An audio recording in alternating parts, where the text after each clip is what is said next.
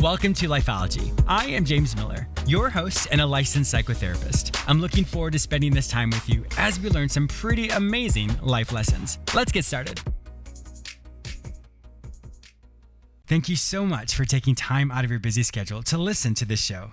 When you're done listening, I hope you take a minute and write a quick review on whichever radio or podcast platform you've heard this show. Your insights will help others to be inspired and encouraged. I have a great show for you today. I'll teach you that there are 4 categories of people in your life, and I'll help you realize which ones to invest your time and energy in when you're struggling.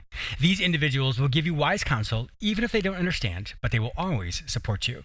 I'll also be interviewing Rachel Michaelberg, who was put in a very precarious situation when her husband survived a plane crash and she became his caretaker. She was left with a choice. Will she dedicate her life to caring for a man she no longer loves or walk away?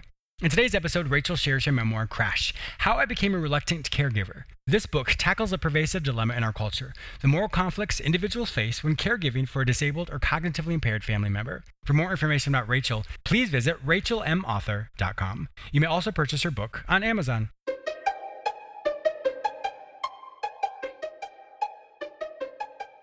Surrounding yourself with healthy people.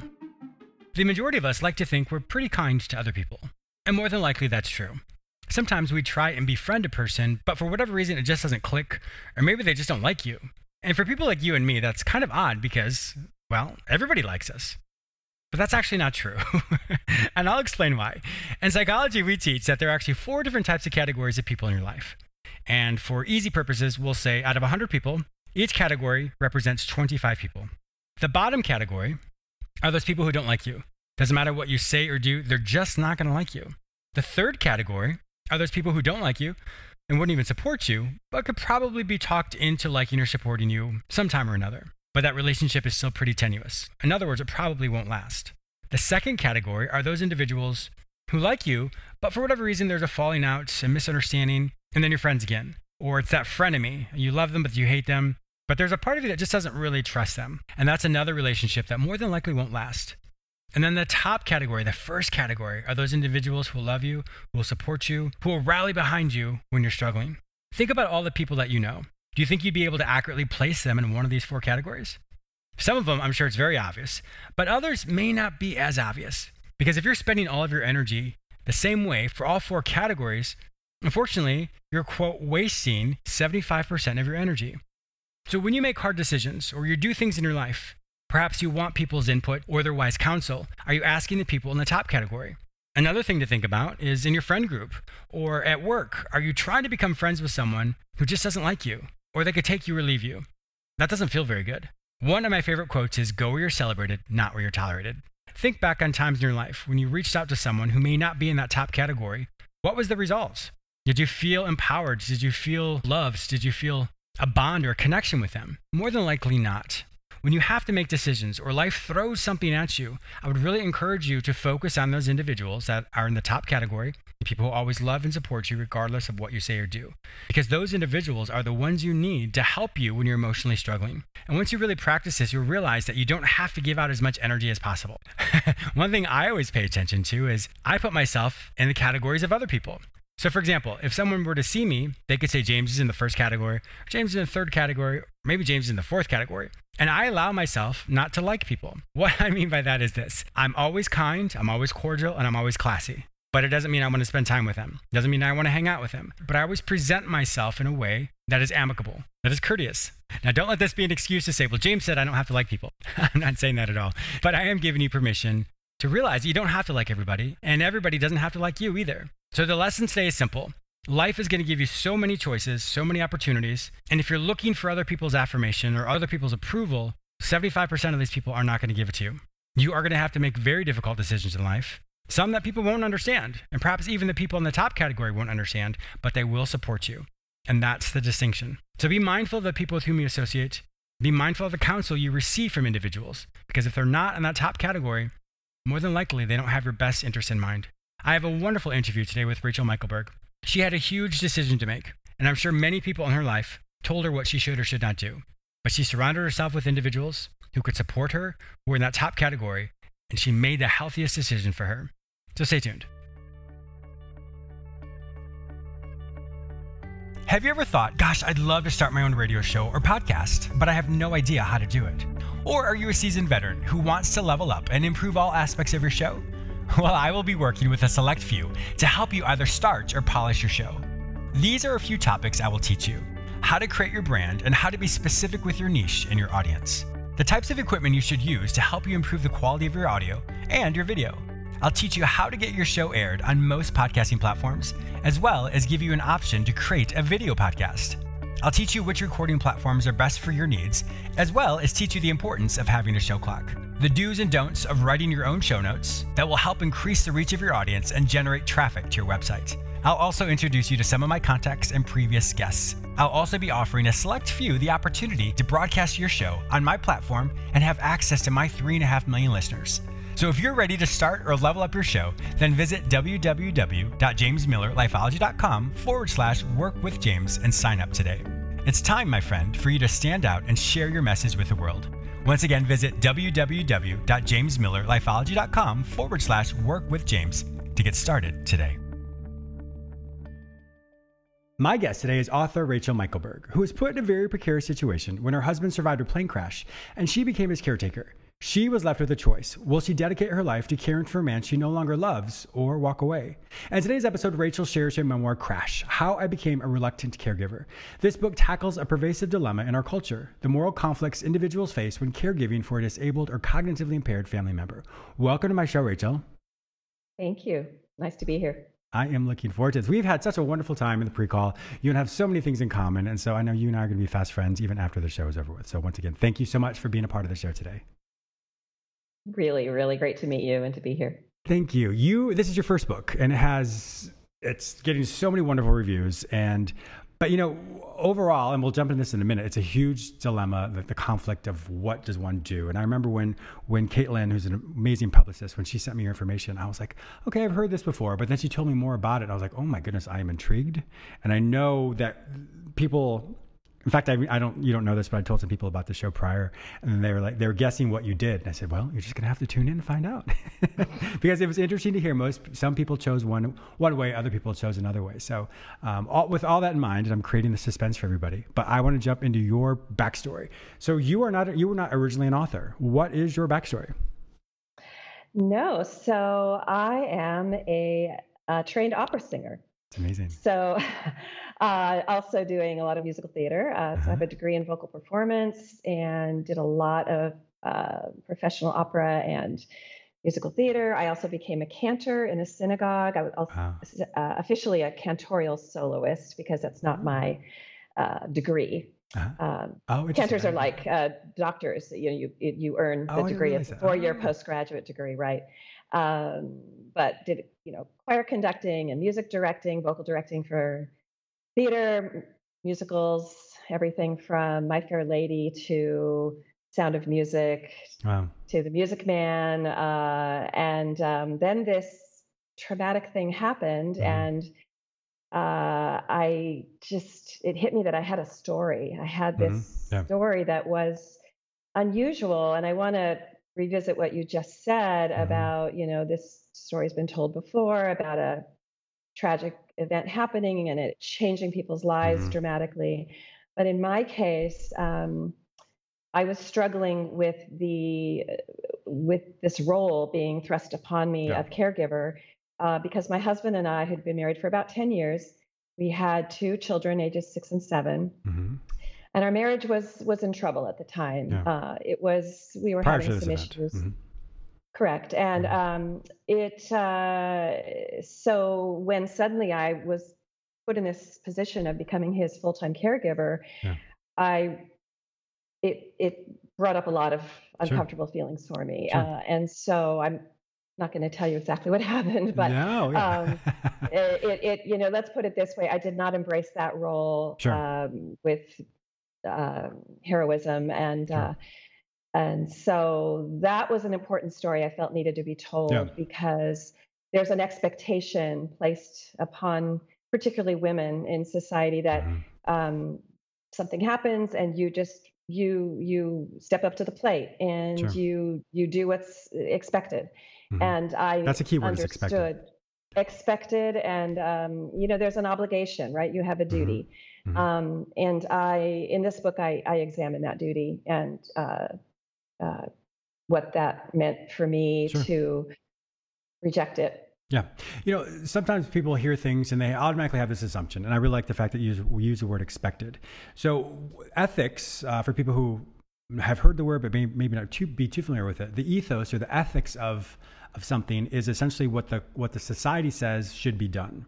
And then one's morality is based on what one believes is true and right for themselves. So the expectation is usually the ethics that society says that a person needs to caregive, or whether it's, we're talking specifically about women, should step up and caregive. So that's what a lot of the ethics of society would say. But your morality and your morals, that did not resonate with you. So I really want people to understand the difference between that when it comes to what society says versus what's true for one person, because they may not always be the same, but they're still just as valid in one's morality.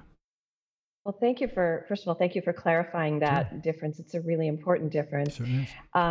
And, I wouldn't say that they were completely different. I Sure, did because. feel that I had a huge responsibility to take care of him.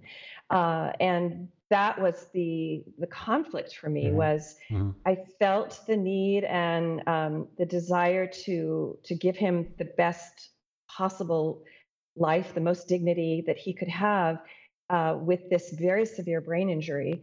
And yet, what was required to become that caregiver, I came to understand that that was not in order to maintain my personal sanity Hmm. and also remain a strong parent, Parent. single parent to Hmm. our two children. That just wasn't going to mesh. Yeah.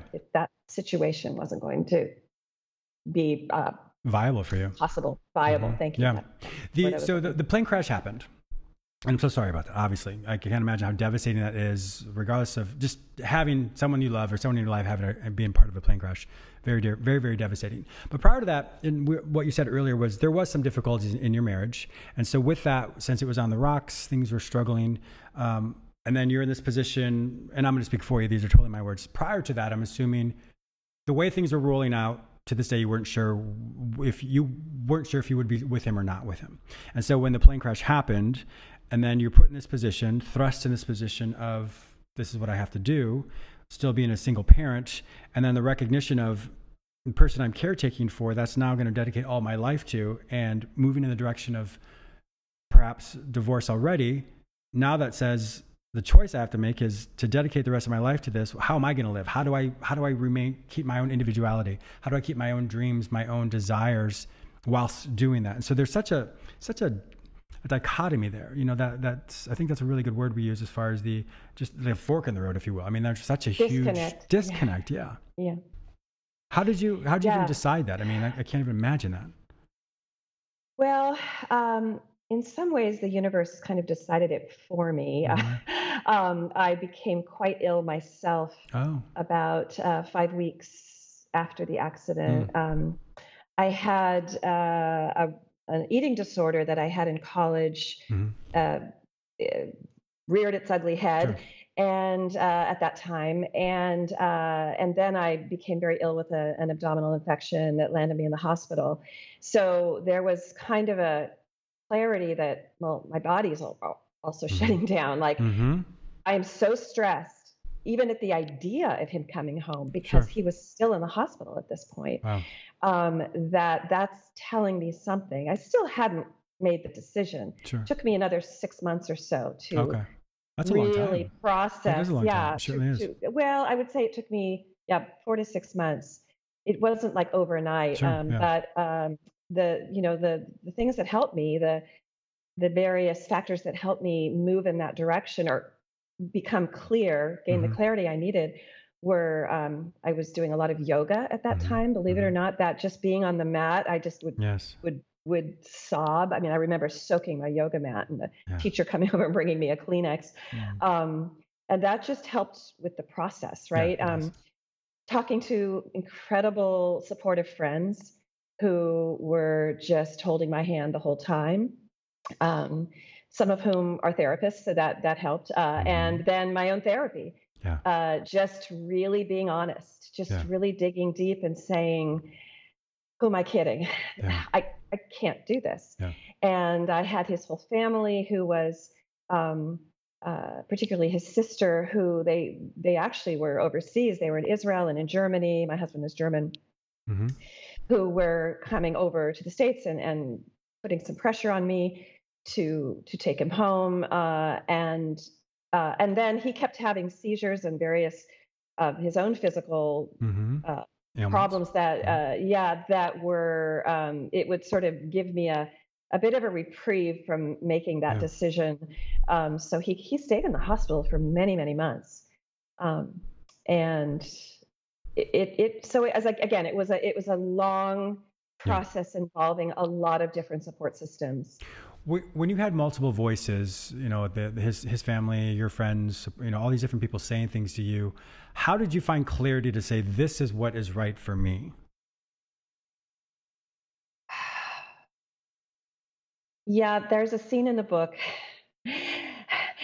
with it's a therapy session, Mm-hmm. and the therapist digs deep, and she just asks the questions like, "How would it feel? Imagine him being in your home, in our little small home Mm-hmm. in San Jose, California, 1,500 square foot home with the two kids and the cat, and and you and him.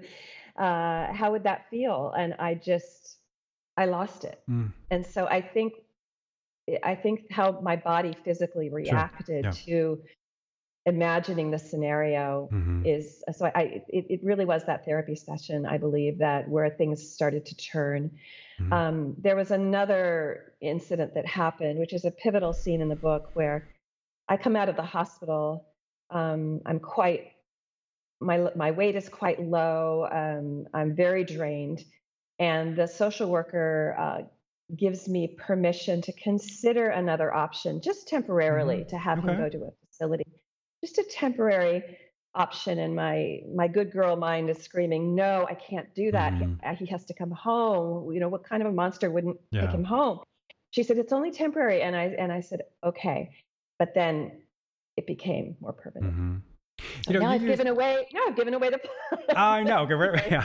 There's more though. Yeah. We'll delete that part. I'm just kidding. But you said something, and this is not a counseling session at all. But it was interesting to hear that you say the good girl version of you. Have you ever thought the difference of that? If that's still that there's a part of you that feels that you have to. I guess what's the word I'm looking for? You have to do what, like I said, society says. So the good, that's the good girl in you. And so, do people consider you the bad girl at times, bad woman rather, at times? I'm sure some people do. Yeah. From the choice I made, I know Mm-hmm. that some people did, and Yeah. that's in the story. I got a Oh, this lot is of juicy. pushback. I got a lot of pushback. Some Yeah. very dramatic and aggressive pushback. Mm-hmm. And yeah, I talk about in the book. I talk about my evil twin. Yeah. At first the evil twin is the one saying, "You can't take care of him. That's just going to Mm-hmm. be too hard, and it's going to be too messy and too difficult. You won't have any Mm-hmm. freedom, and you won't have a life. And what are the kids going to think? What are their friends going to think Yeah. when they come over to play and their dad is their friend's dad is acting all weird?" Mm-hmm. All those thoughts went through my head, and all those thoughts I wrote them down. Which is just, And I want to normalize that. I mean, that is a normal thought process for anyone. And I don't think people talk about that. And so I'm so glad to hear you say that. And of course, we're not going to give away what's in the book because people are going to purchase it. But it is important to realize the thoughts we have. And we, if someone was to really tape our thoughts, I mean, I know I have some thoughts that are not the quote, the psychotherapist thoughts. So I know I have them, you have them, we all have them. But the point is we often don't talk about those things. And so to normalize it, that all those thoughts went through your head is something that I can't imagine a single person would not have any of those thoughts. So thank you for being so bold and so honest and so vulnerable in sharing those things. yes, I have heard in some of the reviews, I've been told, well, not directly, but they've said, Mm-hmm. she's so brave. At the time, I didn't feel brave at all. Yeah. Right. And it has me thinking, oh my gosh, maybe I did say too much. But I always thought that was the point of a memoir, Sure. is to really Yeah. be open. And as I was writing it, my writing teachers were encouraging me, just write it all. Uh-huh. And later, if you need to edit, you can do it later. Good. I like that. But I left most of it. I remember you said that one lady in particular says she has, what is she, my words, not yours, that you have a very, like a sailor's mouth at times with some of your thoughts. When you told me that, I thought that was hysterical. Because one review said I used a lot of profanity, but I wasn't thinking, oh darn it, I wasn't thinking that, so I didn't write that. Yes, exactly. And that's one thing I really appreciate about you being so vulnerable and be so real, because the majority of us say those things or think those things. So once again, thank you for really being honest with us. That's a couple of years ago, I had a person on my show who also had a choice like yours. She was a mother and had 2 kids, and she was divorced, and she had custody of the kids, but she realized she just couldn't care for them the way that they needed to be cared for. And so she made a choice as well. And so I think, kind of going back to what you're saying as well, as far as women have these expectations that are thrust upon them. And so to hear her story and to hear your story, I love to hear that society may say one thing, but there's another aspect of society that also says another thing. So it's, if someone feels forced into something, then that eventually can cause resentment. It can cause so many other things. And so to hear the opposite side or the other side to say, yes, society may say this, but what is your choice and what's healthiest for you overall? Because the healthier you are for your kids. The healthier you are for the people around you. So there's so many more aspects to it. And so, the choice that you made is specific for you. And also, whatever happened with him, I'm hopeful that he continues to get the care he needs, or that he has the support he needs from his family and all that as well. So once things change, then I don't want to give away with the book. Once things change for you, then the role that we play changes. And when the role we play changes, then our accountability and what we do is different than what it was before. If that makes sense. I'm trying to not say too much. Oh, yes. Dun, dun, dun. A lot of sense, yes. It's a little trickier when it comes to children.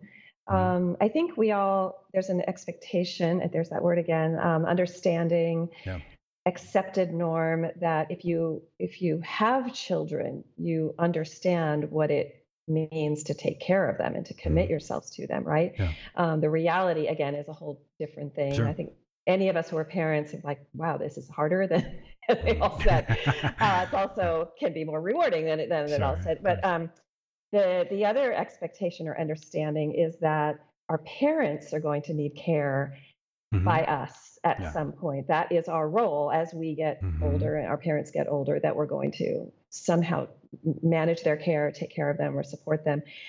It's just so different when it happens to a spouse, particularly, in my case, when there hadn't been that strong relationship at the time of the accident. So, I would, even to piggyback off that as well, I think, even there, to maybe take it a little bit further, if someone did have a strong relationship with that partner or that spouse, they can still make the same choice. They don't necessarily have to be that caretaker. So I think that's important to also figure out as well, that sometimes people say, if the relationship was great, you should take care of that person. And of course, that's once again, that person's choice to do what's healthiest for them. And I know that may sound crass, or people may be like, James, how can you say that? But once again, we all have choices. We have to do what's healthy and what's right for us. So regardless of love that people may have, they still can make that choice. Oh, absolutely. And of course, in the case of brain injury or stroke or dementia, early onset Alzheimer's, the person becomes a different person. Yeah. So it's not the person that you married, right?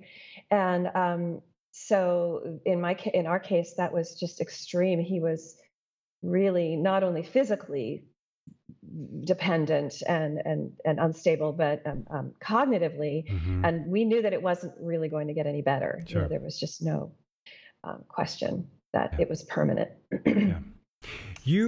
Talking more about the reviews in your books, you've gotten so many. I know whenever people hear this show was originally recorded just a couple weeks after her book was published.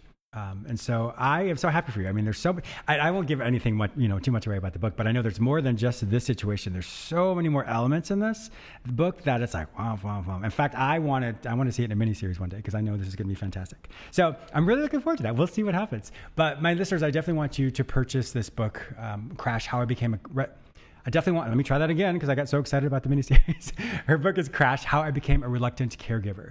So before we close out though, what's next for you? This is your first book. You're on a book tour. What's going on? Yes, well, I'm on a virtual blog tour. Book tours, I don't know that they'll ever come back the same way, but I'm doing some of these shows, radio shows and podcasts and NPR interviews, which is great. I've been doing a lot of guest blog posts. I think I have another book in me. It's going to be my other favorite genre, which is historical fiction based on the life of my mother and grandmother, based in fact, but Sure. and I want it to highlight the powerlessness of women in the early and mid 20th centuries.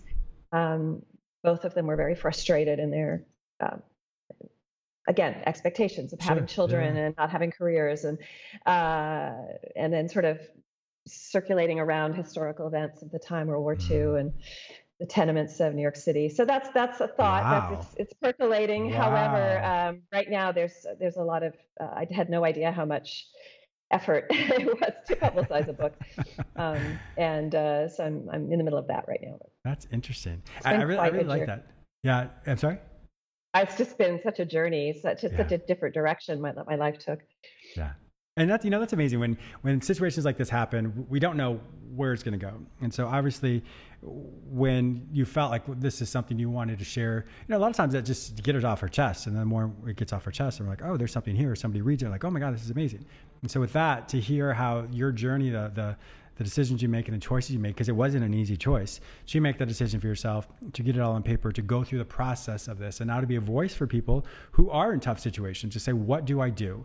So I'm so glad to hear that there's a balance, or starting to become more of a balance of this is what you can do, and this is what you can do, and then this is what you can do. So it's not always one or the other. There are multiple aspects of how that can be fleshed out for someone. So I'm so glad to hear that you are giving people an option for them to figure out what's healthiest for them. Yes, that's one of my goals. Yeah. And resilience, that it was a pretty awful time, and I just one step at a time, just kept putting one foot in front of the other, and so, and it they say when you're going through hell, keep going. Yeah, exactly. You don't want to stay there. Yeah. Rachel Michelberger, it has been an absolute pleasure having you on my show today. If my listeners want to find out more information about you, to purchase your book, Crash: How I Became a Reluctant Caregiver, where will they find this information online?